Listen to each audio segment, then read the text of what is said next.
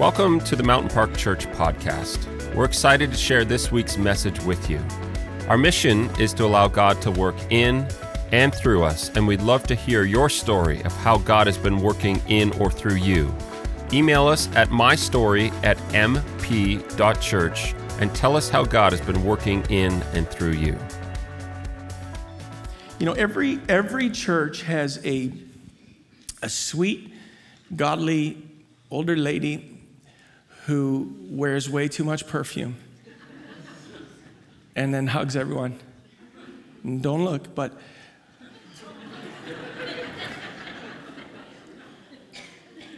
you know that she's in the room before, you don't even have to turn around. You just know she's there, right? And if you give her a hug, you smell like Elizabeth Taylor White Diamonds for the rest of the week, right? Because there's so much perfume that's on her. Tonight, I want to talk about the anointing. I'm going to ask you to take your Bibles and I want you to turn to Exodus chapter 30. We're going to take a few minutes together. I want to talk about the anointing because the anointing is actually got a lot in common with lots of perfume, lots of cologne.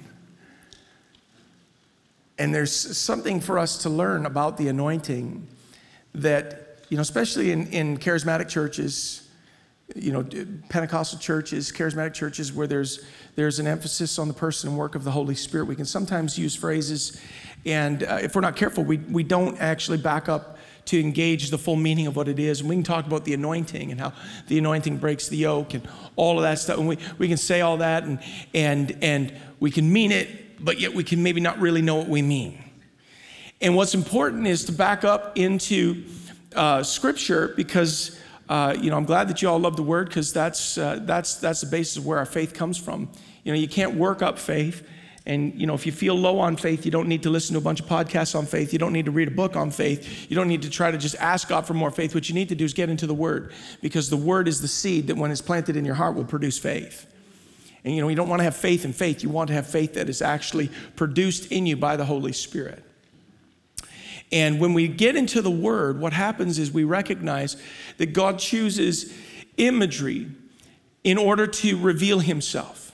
An infinite God chose, you know, earthly elements to reveal Himself. Often in the Bible, the Holy Spirit is referenced and referred to and likened to, you know, fire or rain or oil or a river. You know, these types of things are meant to be things that as we dig into it and watch the nature of a river, we learn something about the Holy Spirit. We take what we know about that and we recognize this is something like how the Holy Spirit wants to move in my life. God was not restricted or limited when He was breathing upon human authors to write Scripture. He was not limited and just kind of dealing with the short stack that He had and just kind of deal with that and kind of try to bring revelation from there. But God had everything at His disposal when He chose imagery that He wanted us to learn more about Himself from. So when we dig into the image that He chooses, we actually learn a lot about the nature of His person and His ways. Does that make sense? So we do well to actually dig into the Word. I want you to take your Bibles and turn to Exodus chapter 30. And the book of Exodus is obviously, you know, following the story of God's people as they are leaving behind 430 years of captivity in Egypt. And as they come out of that time of bondage and captivity, they are led by Moses, who was raised up as a deliverer. God used him to lead them out of captivity, signs and wonders, 10 plagues, the parting of the Red Sea, the Egyptians following them in, they get to the other side, and then God closes over the pathway of their deliverance and uses it to destroy the enemy. How many know God's done that in your life too? If you gave your life to Jesus, that the past, the way that you used to live has nothing to do with you now because it's been swallowed up in victory, and you're a brand new creation. Don't get too excited, but that's your testimony and mine. Okay? And then Moses proceeds from his first initial conversation with God where he doesn't even know who God is. He sees a burning bush. He gets down, he leans in to take a look, and God speaks and says, take off your sandals. The ground's holy, and takes off his sandals. And God's like, go and deliver my people. And Moses is like, could I just say, like, who is sending me? Like, who are you? And God's like, I am. And Moses is like, is that an answer to the question I just asked?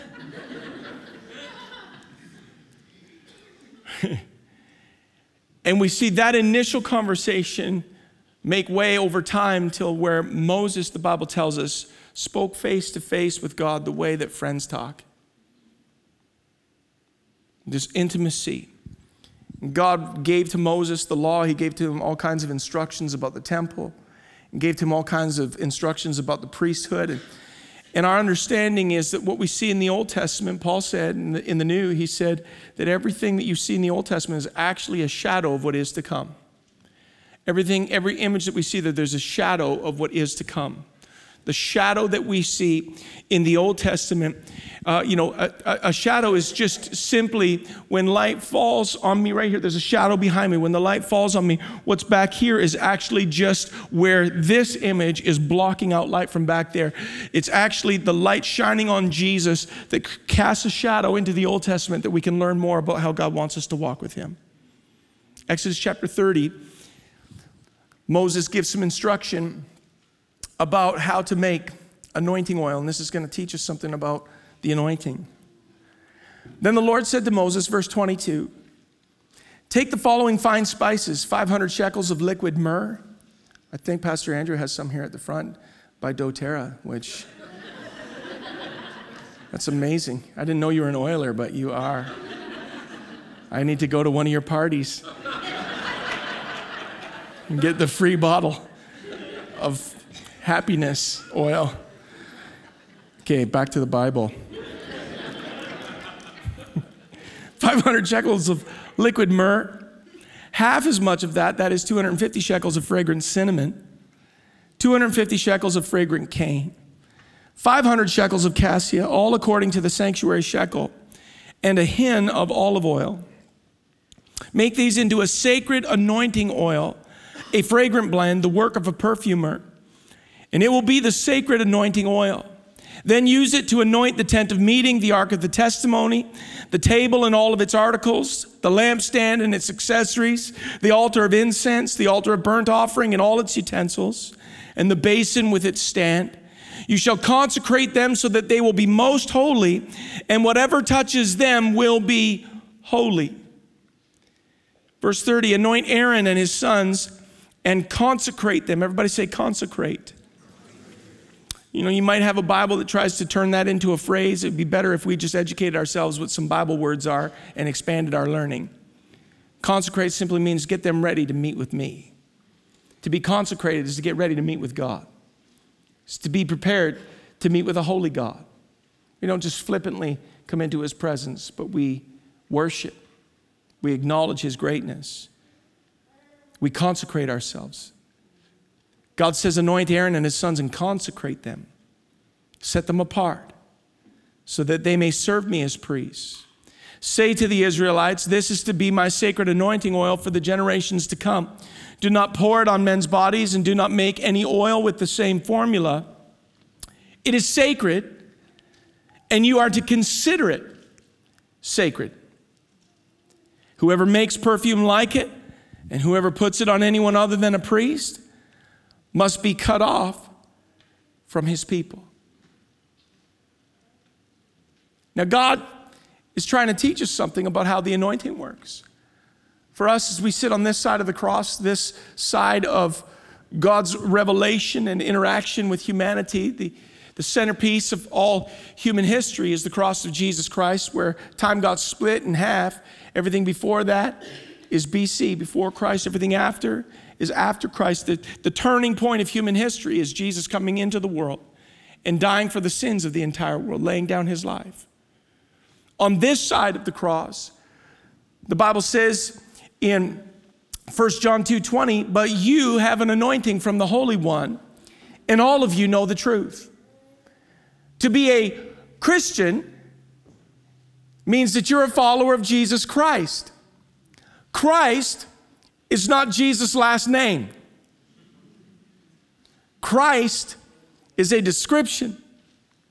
Christ means smeared with oil.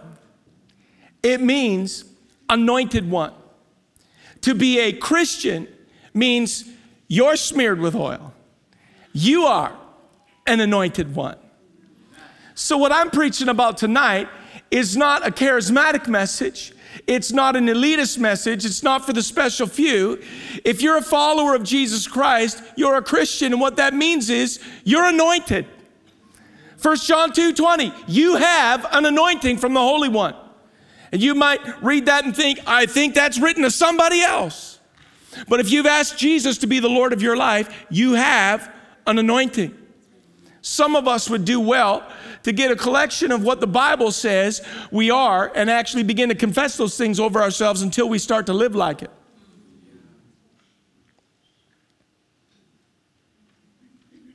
Because you have an anointing from the Holy One.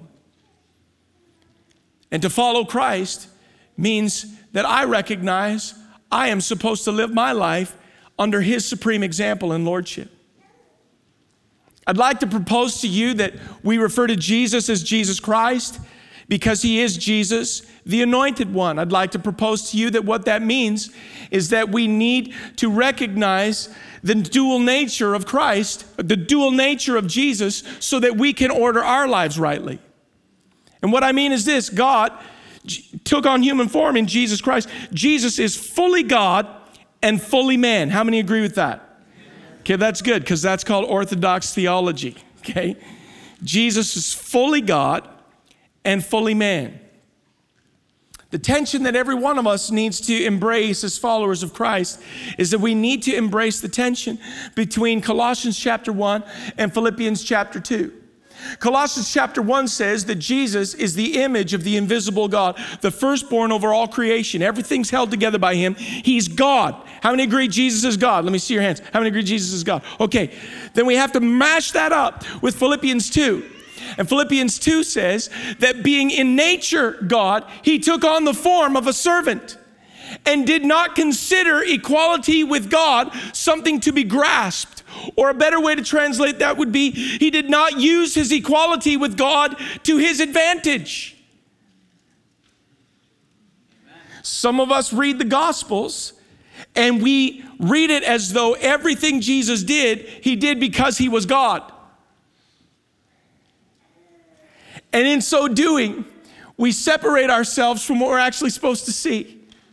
As Jesus did what He did in ministry as an anointed man. In nature, God, but in function, an anointed man. Well, how can you say that? Okay, well, let's take a look at a real easy one just to paint the picture. How many know that God is everywhere all the time? Okay, God's omnipresent, right? So that doesn't just mean that God is right now, He's here right now, and He's also in Australia right now, He's in Africa right now. Yes, He's omnipresent that way, but God is also everywhere in time and space all at once. That's why there's power in God's word, because when we read God's word, what sounds like a 2,000-year-old story to us is as instant to God as this moment is to us, because He's in that moment still right now. He's everywhere all the time. God is at your birthday and He's at your funeral. God is everywhere all the time. When Jesus took on human flesh, He wasn't omnipresent in the flesh. Does that make sense? That would be a really big person. What He did, theologically, we understand He did is He laid aside the independent use of the relative attributes of what it is to be God. He took the form of a servant. In nature, God. In function, an anointed man. The anointed one. Jesus Christ. That's why there's relative silence over the first 30 years of Jesus' life. We know Jesus at His birthday, when the wise men came from the east and brought the most age-appropriate gifts they could think of, gold and frankincense and myrrh. Clearly their wives did not do the shopping. What should we get the baby? Gold bars and some oil. Done. I have some of that.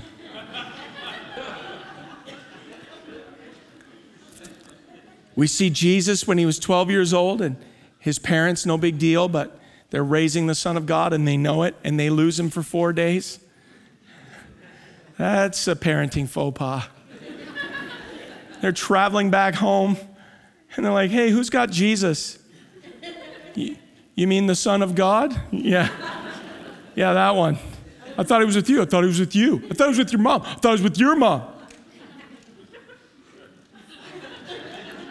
You know that was an argument.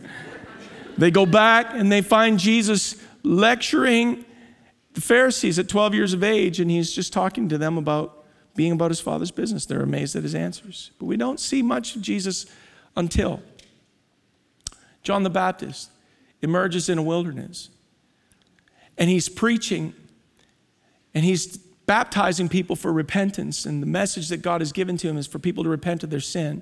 And God gave John an assignment. He says, you're gonna know the Messiah as you are baptizing. And so he would just preach, and people would repent, and he'd baptize them. One day, by the spirit of revelation, John the Baptist is preaching in that wilderness, and he sees Jesus come over the hillside. And all of a sudden, it just emerges in him. He recognizes, and he says, behold, look, it's the Lamb of God who takes away the sin of the world. And Jesus comes to John the Baptist, and he says, John, baptize me. And John says, no, you baptize me. And Jesus says, no, you baptize me.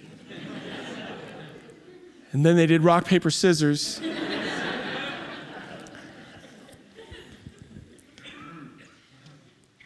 And Jesus said, this is for all righteousness to be fulfilled. You don't even know. You don't have to feel qualified. You just have to obey. And John baptizes Jesus, and the Bible says that when Jesus came up out of the water, the heavens parted, the voice of God the Father was heard, and the Holy Spirit came and descended and landed upon Jesus like a dove. It's the ultimate picture of the Trinity in all of Scripture is that we see Jesus, we hear the Father, and we see the Holy Spirit. The three in one. And when the Spirit of God came upon Jesus, hear me now, that was christening. That was the Christ. That was the anointing. He goes into a wilderness to be tempted. He comes back in the power of the Holy Spirit, turns water into wine, continues to do miracles, and he did what he did in nature God, but functionally an anointed man. Are you following that tonight? So what we need to do is honor Jesus for who he is, and at the same time recognize that the Gospels become a template of what the Christian life is to look like. That the anointing is supposed to make the kind of difference that we see Jesus making where he goes. And we think, well, I appreciate that we brought in a guest speaker, and I don't know about that church Lakemount now that I've heard this, but that sounds a little bit different. Listen, Jesus said, if you have faith in me, you can do the things that I've been doing. And in fact, you can do even greater things than I've been doing because I'm going to the Father. And I'm going to send the Holy Spirit on you. This is why 1 John 2:20 says that you have an anointing from the Holy One. This is why the church began in a prayer meeting in Acts chapter 2, when the Holy Spirit came upon those believers and they spilled out into the street and they walked in boldness. And the miracles that you see in Matthew, Mark, Luke, and John, you see continuing in the book of Acts. And we do see glimpses of the greater things, like Peter's shadow healing people. That's a pretty cool one. Jesus didn't do that. Peter did. Where we see Paul's handkerchiefs. Finishes up with a handkerchief and someone takes it. Someone's feeling sick and they're like, here, use this handkerchief. It's like, really? I'm already feeling sick. You want to give me someone's used Kleenex? Just try it. And the handkerchief, somehow the anointing was transferred through the fabric. And I'm not talking about a televangelist praying over a bunch of cloth and mailing it out. I'm talking about just learning by trial and error, recognizing there's something transferable about this anointing. So here we are now again, looking at the anointing, what we see in the ministry of Jesus, what we see in the early apostles, what we see in the early church, is people that were learning how to cooperate with the Holy Spirit and flow in the anointing. Back to Exodus chapter 30. When you look at the ingredients of the anointing, it's 90% fragrance and 10% oil. All of those fragrances are really strong. And everyone who's been to a doTERRA party is like, yep. Everyone has one of those misty things in their house to make it smell like someone just peeled an orange. You know what I'm talking about. It smells like someone just brushed their teeth all day. Refreshing. In the Old Testament, what God told Moses to craft was this anointing oil, and he said it was the work of a perfumer. It was the work of someone who knew how to make fragrance. And the portions are quite large. And the anointing, when we see someone being anointed in the Old Testament, one of the most familiar passages we might be able to think of is when David was anointed. How many remember the story of David when God was looking for a new king and he sends the prophet Samuel to the house of Jesse, and Jesse's looking to anoint one of the sons, and they all pass in front of him. And God says, I haven't chosen any of these. You're looking on the outside, but I look on the heart. And Samuel asks a really weird question. He's like, are you sure these are all your kids? Did you forget one? And Jesse's like, yeah, well, there's David. But he's just doing cleanup in the sheep fields. And Samuel says, I'm not sitting down till he gets here. And when David approached and walked through the doors, the Spirit of God spoke to Samuel and said, rise and anoint him, he's the one. And he took a flask of oil. I want you to picture like a 2-liter bottle of pop made out of clay, a good-sized portion of 90% fragrance. He cracks the top off of it. And he doesn't anoint people like we do. Like when we're just anointing people up here, you know what we do when we're anointing people? You get a little oil on your finger, and usually what happens, you make the shape of a cross. Sometimes I mix it up. I'll do like a happy face.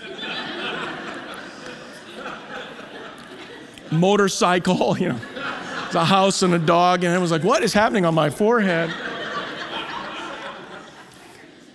Okay. But we're just taking a little bit of oil, which is symbolic of the Holy Spirit. And often it doesn't even have any aroma to it. Often it's just olive oil, and we just put that on there as a type, as an image of the Holy Spirit. But Exodus 30 says that when Moses was instructed to make anointing oil, and this is meant to inform our understanding of how the anointing works, it's 90% fragrance. When David was anointed in front of his brothers, he cracked the top off of that bottle of oil, and he dumped the whole thing on him. Now picture that. I'd like to propose to you that if one of the brothers showed up late, he would have known there was an anointed one without having been there. How? The fragrance. The anointing operates like a realm of fragrance. You can't see it, but you can experience it.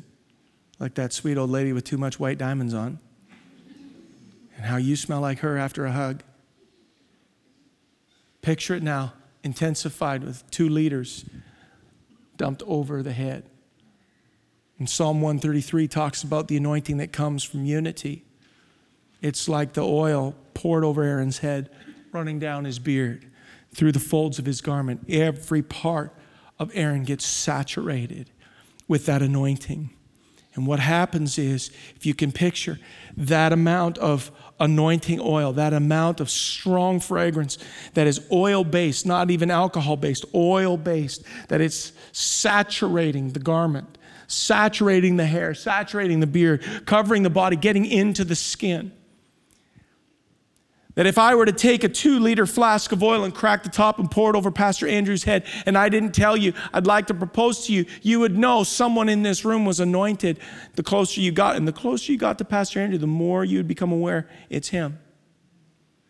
It's meant to teach us something about the anointing. It's meant to teach us that the way that the realm of fragrance works, although I can't see it, I can perceive it. Although I can't see it, I recognize when I'm getting closer to it. Although I can't see it, it is changing my reality. And it's changing my reality in ways that aren't as quickly identifiable in some of the other priorities that we have.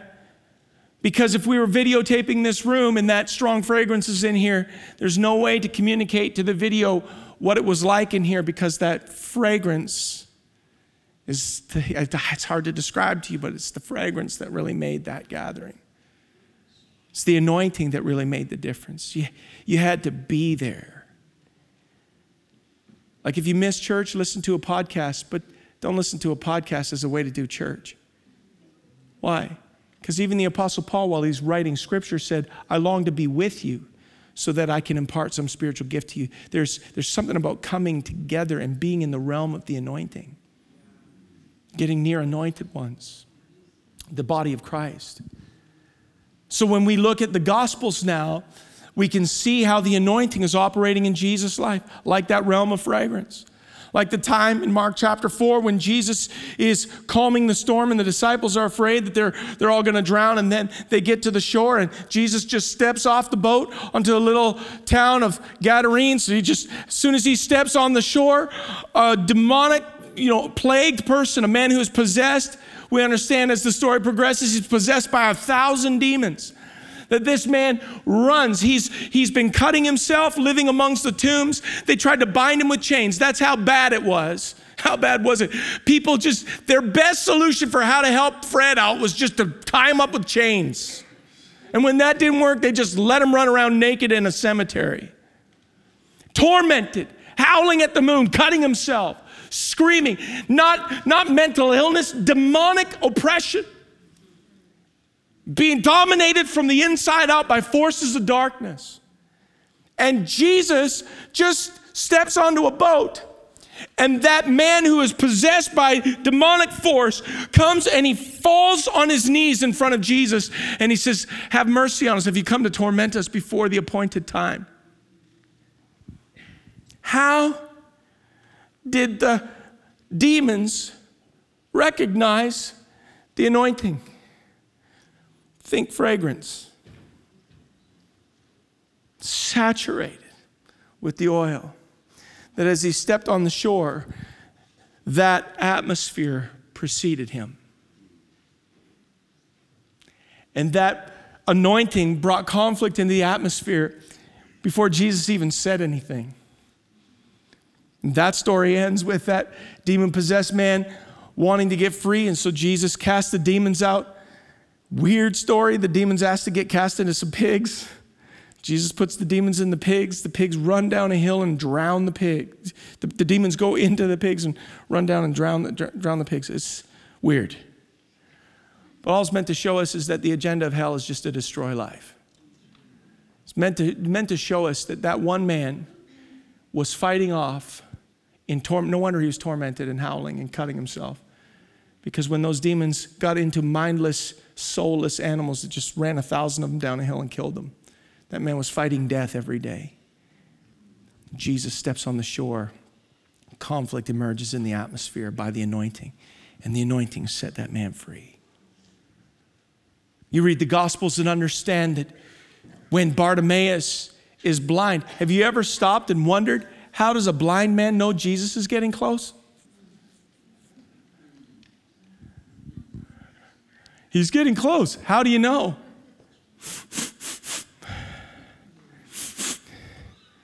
I can sense it. Some of you know what I'm talking about. And you've been in the realm of the presence of God, the realm of the anointing. You feel the possibilities begin to shift. The options change. Because Jesus is getting close. And here's a blind man who's actually aware Jesus is really close. How did he know? The anointing. And he began to cry out, Jesus, Son of David, have mercy on me. And everyone tells him, be quiet. So he yells all the more. Jesus, Son of David, have mercy on me. Be quiet. You came here for the Jesus meetings and you're ruining it. Jesus! Over here! And Jesus says to the people who are shushing him, call him. I love that Jesus didn't call him himself. He makes the people who are rebuking him call him. And they're like, who Bartimaeus? My best friend Bartimaeus that I was just...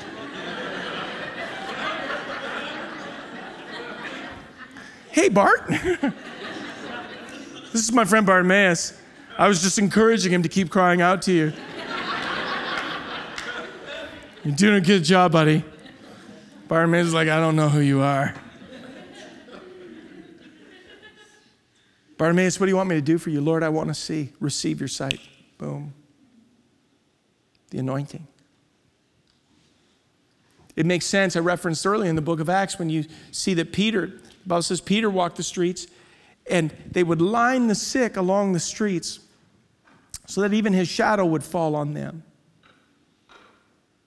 Now, if it truly was just his shadow, that's some pretty cool stuff that you could do, like have a big row of people that need to get healed and stand on a hill as the sun's going down. Just be like, you over there.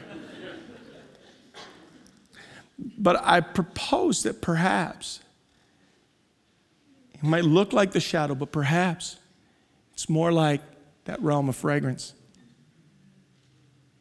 Like someone who's been saturated in 2 liters of strong smelling oil. That as Peter was saturated in the anointing, he walked the streets. And people got healed just by being in proximity to that anointing. You have an anointing from the Holy One. You have an anointing. I have an anointing. But it's interesting. The ingredients of the anointing are 90% fragrance. But there's another ingredient that we often overlook as we read Exodus chapter 30. The other ingredient that goes into the anointing is the consecrated life.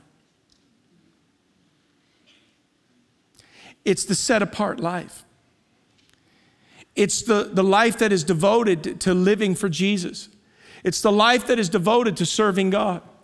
That consecrated life, that life that is devoted to the Lord and not living mixed in with the things of the world, but being devoted and pure in heart and pursuing the Lord. It's that ingredient that matters perhaps even the most, because God gave some pretty strict instruction that we just read, that he said to the people, this is the sacred anointing oil, and you are to consider it. Everybody say consider it. You're to consider it sacred. Don't treat it common. Don't treat it casually. Don't treat the anointing like a parlor trick. Oh, I've flown words of knowledge. I could pack out some meetings and write some books. What I really want to do is, God, use me for your glory. The consecrated life. The consecrated life that is devoted to living in holy fear of God. That when we have that honor for him, he can put more of his spirit and put more of his anointing in our lives because we can be entrusted. We can't earn salvation and we can't earn his love. But there is a lifestyle requirement to going into the deeper things of God.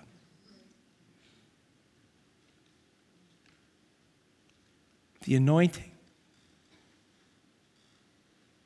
that God has for your life, has for my life, requires my consideration.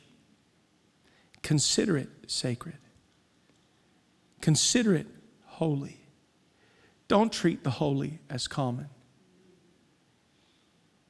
But make room and time and space for the lordship of Christ.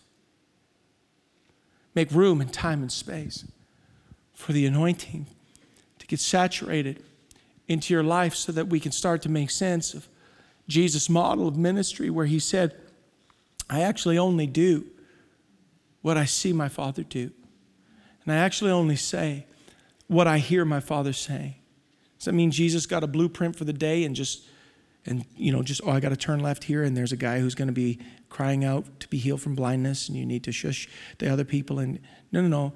It means that I'm staying in communion with my Father and I'm staying in intimacy with the Holy Spirit so that I don't get distracted by other things and I keep moving with his heart.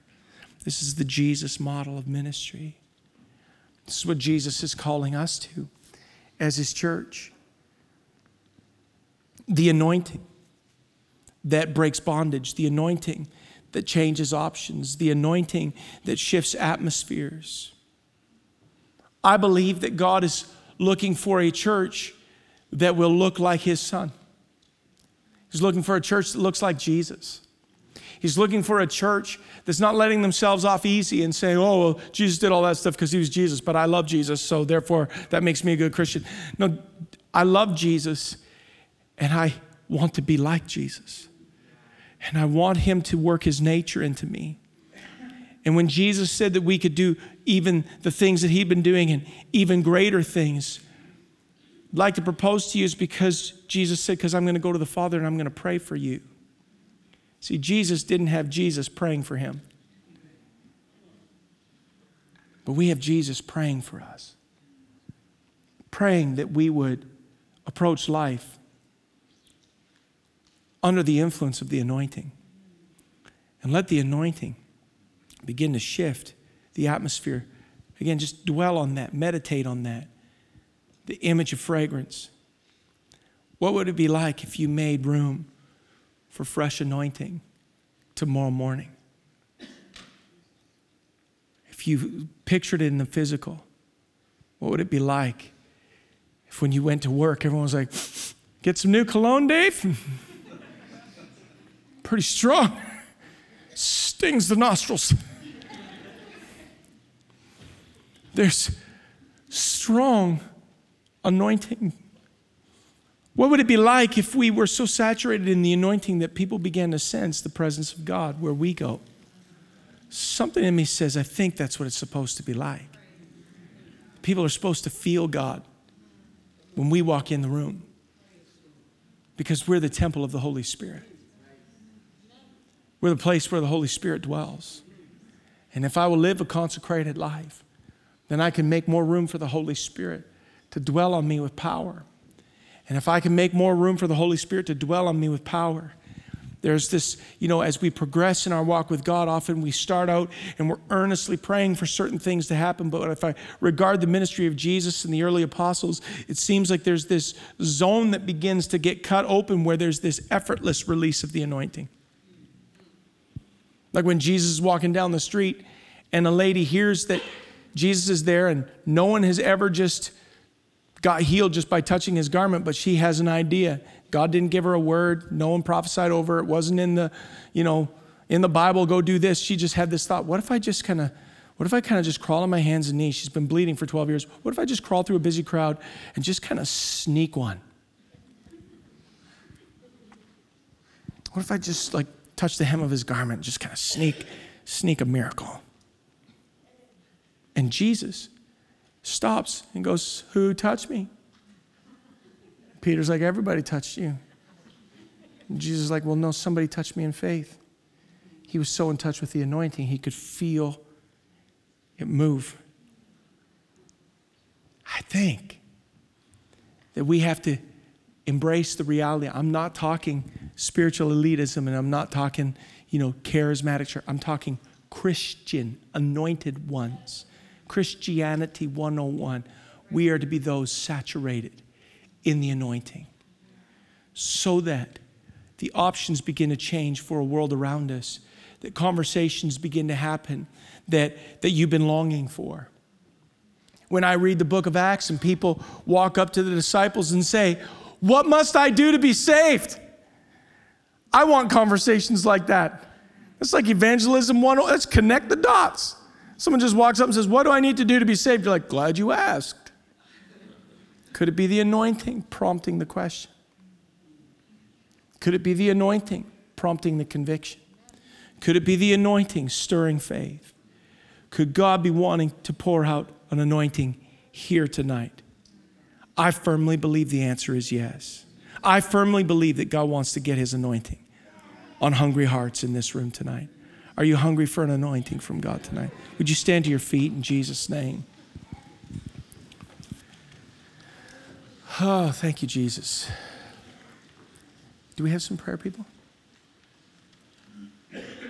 Okay. If you're regularly on prayer ministry here at Mountain Park, could you just come forward and just line up here at the front? We're going to try something tonight. All right? Because I believe that faith comes by hearing and hearing by the word of God. I believe that faith needs to be acted on, because passive faith is actually no faith at all in biblical terminology.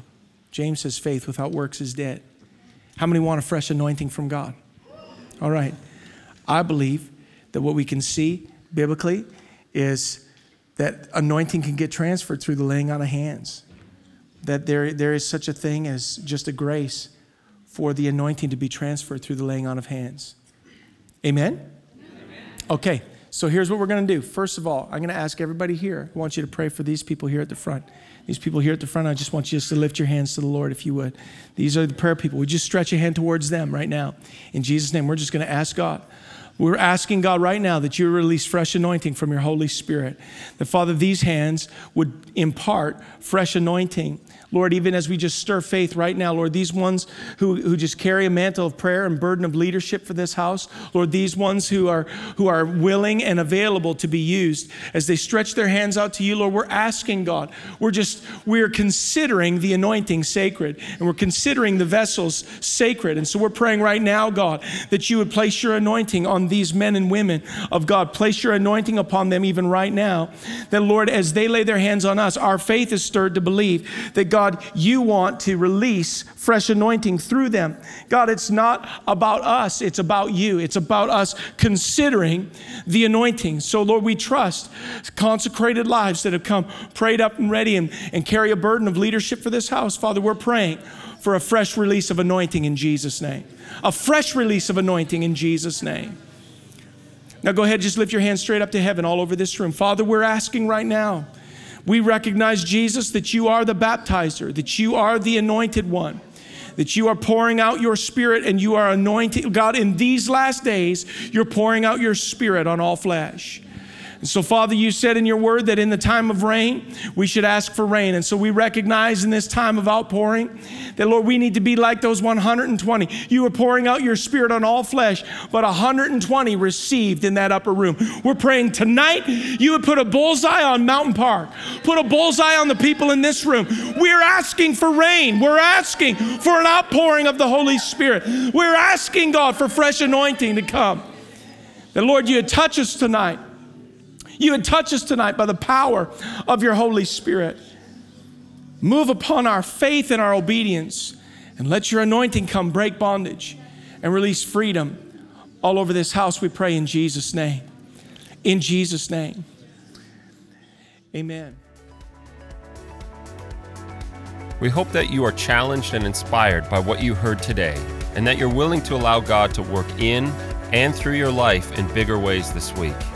We'd love to stay connected with you on social media, facebook.com/Mountain Park Church and instagram.com/Mountain Park Church. Finally, if you have a story of how God has been working in and through you, we'd love to hear it. Just email us at mystory@mp.church and tell us how God has been working in your life lately.